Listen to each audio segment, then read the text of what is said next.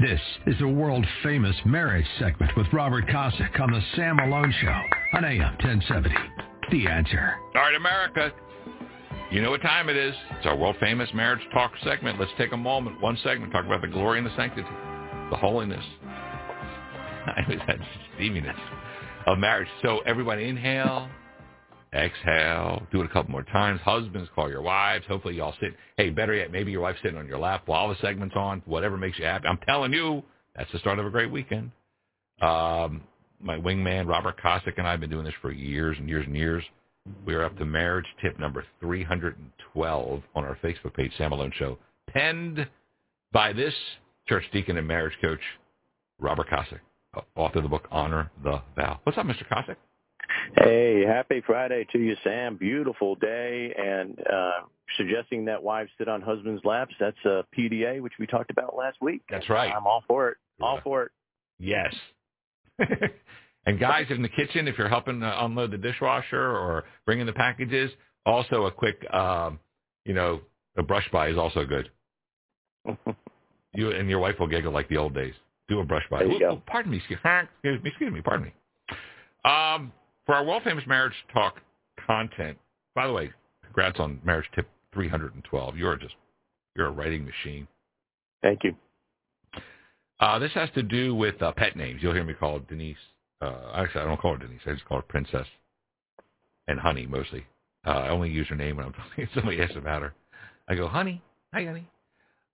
Today's tip, I'll read it, and Mr. Cossack will comment. A recent study with 1,000 couples found that 90% of those who used pet names said they were highly satisfied in their relationship, while only 56% who did not use pet names felt the same way. The study further found that 16% of couples indicated an increase in satisfaction after they began using pet names. It's not rocket science. Terms of endearment are often used by those who love and enjoy each other. One, nicknames with the most positive response are, hey, beautiful, gorgeous, honey, sweetheart. And the most disliked pet names are babe, sweet cheeks, and muffins. Sweet cheeks. Dang, what are we in the 60s? Yeah, that's an old one, huh? Take it away, Mr. Cossack.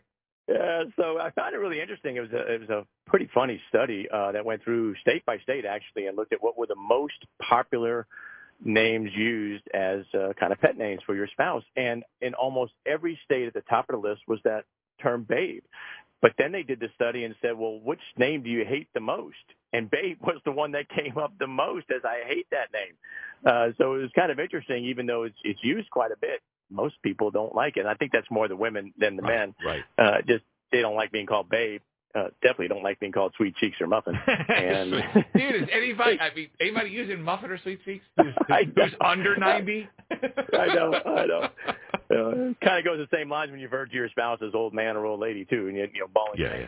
That stuff's gone. But these are kind of interesting, and you use princess, and that I call my wife beautiful and gorgeous, those kind of things. And it's not really rocket science, as I say there. It's just a term of endearment, and it's no surprise that the couples who are happy together, they enjoy each other, they have fun together, would use pet names for each other, because that kind of goes hand in hand with I enjoy being with you, so I got a special name for you that sets you apart from anybody else, and it's a cute little thing, right? So I often, my wife and I kid around. I often refer to her as my favorite wife, and she refers to me as her favorite husband. But just as long as the other husband doesn't know I'm in the picture, we're all good. So, but you know what, Robert Cossack, part of our world famous marriage talk segment, but because you guys are happy, you can kibitz, right? And I'll often introduce my son Bubba. I go, this is my first son from my first marriage, and he always laughs, but because we can joke about it. I think a lot of relationships you can't joke about it. Yeah. I know, and that's the thing too, is if your marriage is really rocky and it's shaking and you just tense there all the time, no wonder they don't use pet names, is because that would just be an irritant, and it just wouldn't work real well. So using that pet name is a really good indication of that's a pretty healthy marriage. In fact, so my wife was asking me last night, I was telling her about this, and she goes, do we have pet names for each other? And I was like, yeah, well, I call you beautiful. And, she threw out a couple of them there. I said, but we may fall in that 56%. We got a great marriage, and we only sometimes use the pet names. But But, you don't have to use pet names, but I did find it very interesting that of the couples who didn't use pet names, when they started using pet names, 16% of those couples showed an increase. And I think that was very interesting because it's saying, I find you very special, so I'm going to give you a special name, a good positive special name. And it had a good positive effect on the relationship. So if your marriage is a little bit rocky or whatnot, come up with a nice pet name, not the kind we hear some couples talking about, right? Hey, pain in the ass, go over here. Hey, thunder thighs, put that Doritos in. That's right. No. And our world-famous marriage talk segment, we do it every Friday at the bottom of the 8 o'clock hour Central. And Mr. Kosick writes, it's not rocket science. Terms of endearment are often used by those who love and enjoy each other. So try it. Now, I will say that the ridicule I've gotten, now we've been married 30 years, and she's been Princess before we got married because her dad, Jerry the Mobster, called her Queenie. And I called her Queenie. He's A. I'm like, oh, okay, never mind. I'll come up with my own nickname. So I started calling her Princess because that's below Queen, right? But I can tell you that the eyebrows and the looks, like, really, come from women. It's not guys. I can't remember any guy going, you call your wife Princess? They get it, right? I'm happy. I got a little skip in my step. It's women. And it's been in every city and everywhere ever who are like, Princess? Really? And they have this look like, wait, why are you shading me because I call my wife Princess? Right. And it kind of goes along the same lines of what we talked about last week with the PDAs. And Candace Bure was saying, she got a lot of flack for the picture that she put out there. But she said, the only thing I can figure is you must be miserable in your marriage. Right. Because, right, and that's probably the same thing here. If you get offended because I have a pet name for my wife, a term of endearment that I find something special to call her, if you get offended by that, maybe you're just irritated that your spouse doesn't do that for you and doesn't have that same attraction towards you. And you ought to go back and listen to the other 311 tips in hopes that, we can improve your marriage. Amen. Robert Kosick, my wingman. It's our world-famous marriage talk segment. Glory, sanctity, holiness, steaminess of marriage.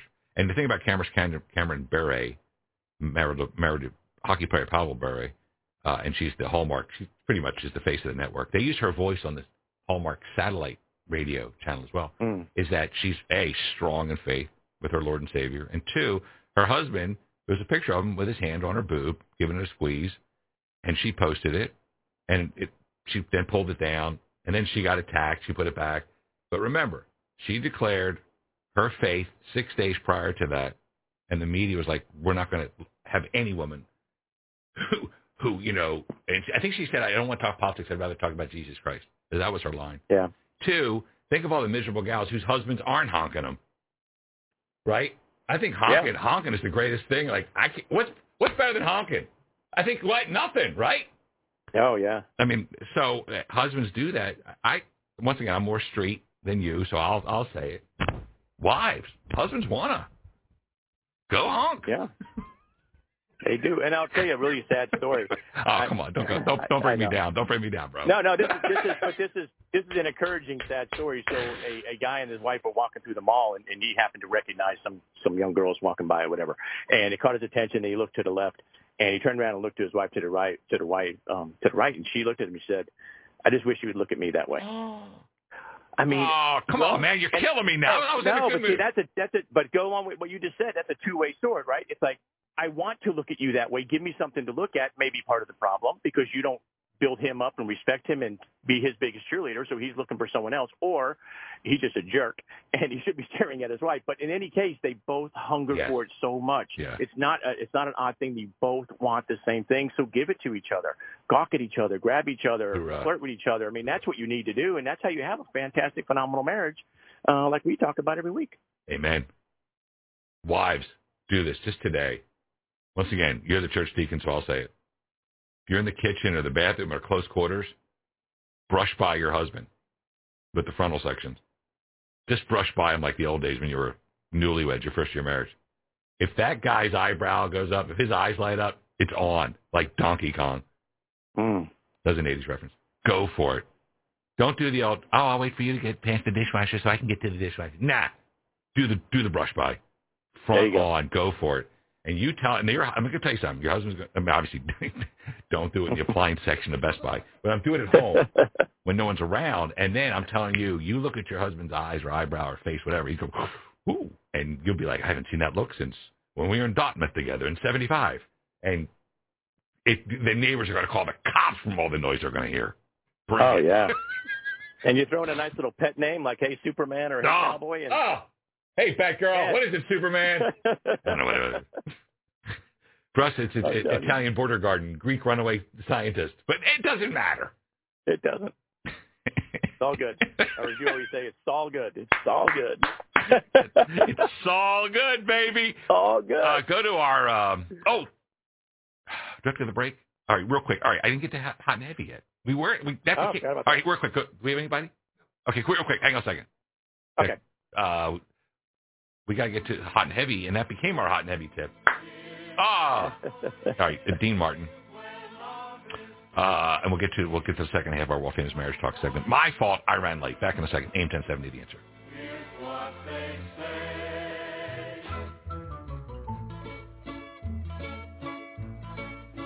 When the moon hits your eye like a big pizza pie, that's amore. Let's reignite the fire in your romance with Robert Kosick on The Sam Malone Show on AM 1070 and FM 103.3. The Answer. All right, sorry, I ran a little late in the last segment. We didn't get to the hot and heavy marriage tip, which is also written on our World Famous Marriage Talk segment, a portion at Facebook, Sam Malone Show. Mr. Kosick, an extra segment with us. Same prices. You're getting paid twice, the same as usually get. Just go get his book, Honor the Vow, honorthevow.com. Hot and heavy marriage tip is hidden gems. We can likely all name the familiar spots. How you doing? But other spots also exist, which should be explored as well. Some hidden gems that are highly sensitive to a light touch include the collarbone, the earlobe, the inner wrist, back of the knee, and the space between the ankle bone and heel, just to name a few.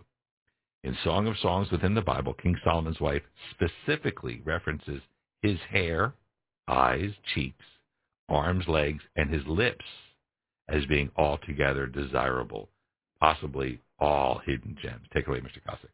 Right. So last week we talked about PDAs, personal display of affection. Yeah. And today we were talking about pet names and getting everybody kind of all fired up for each other and how cute that is and getting excited about each other. And now we're at the point of, well, what do we do now? And so this is another one of those little tips to say, well, if you do what you've always done, then that'd probably be great and fun and a blast, but why not try some other stuff?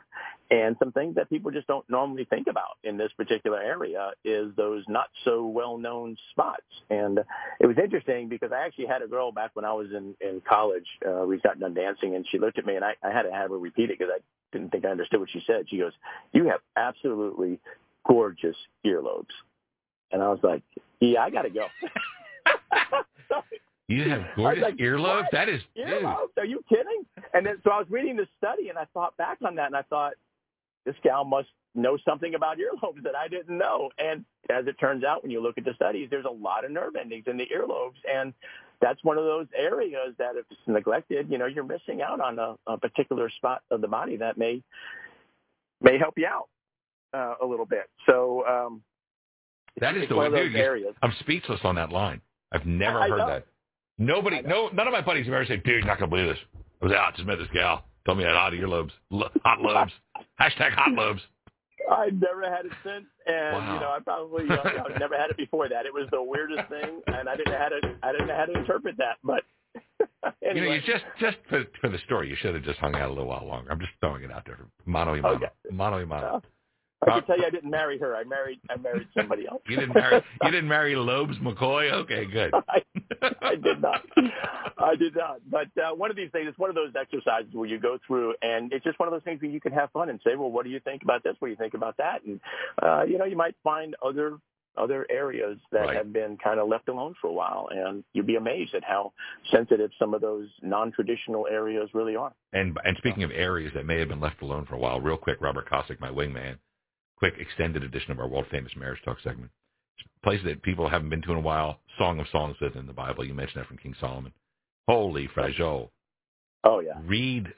I'm not going to do it on the air, but I remember okay, it gets a little steamy there, buddy. Oh yeah, when she starts talking about the garden and oh yeah, there's some good stuff in there.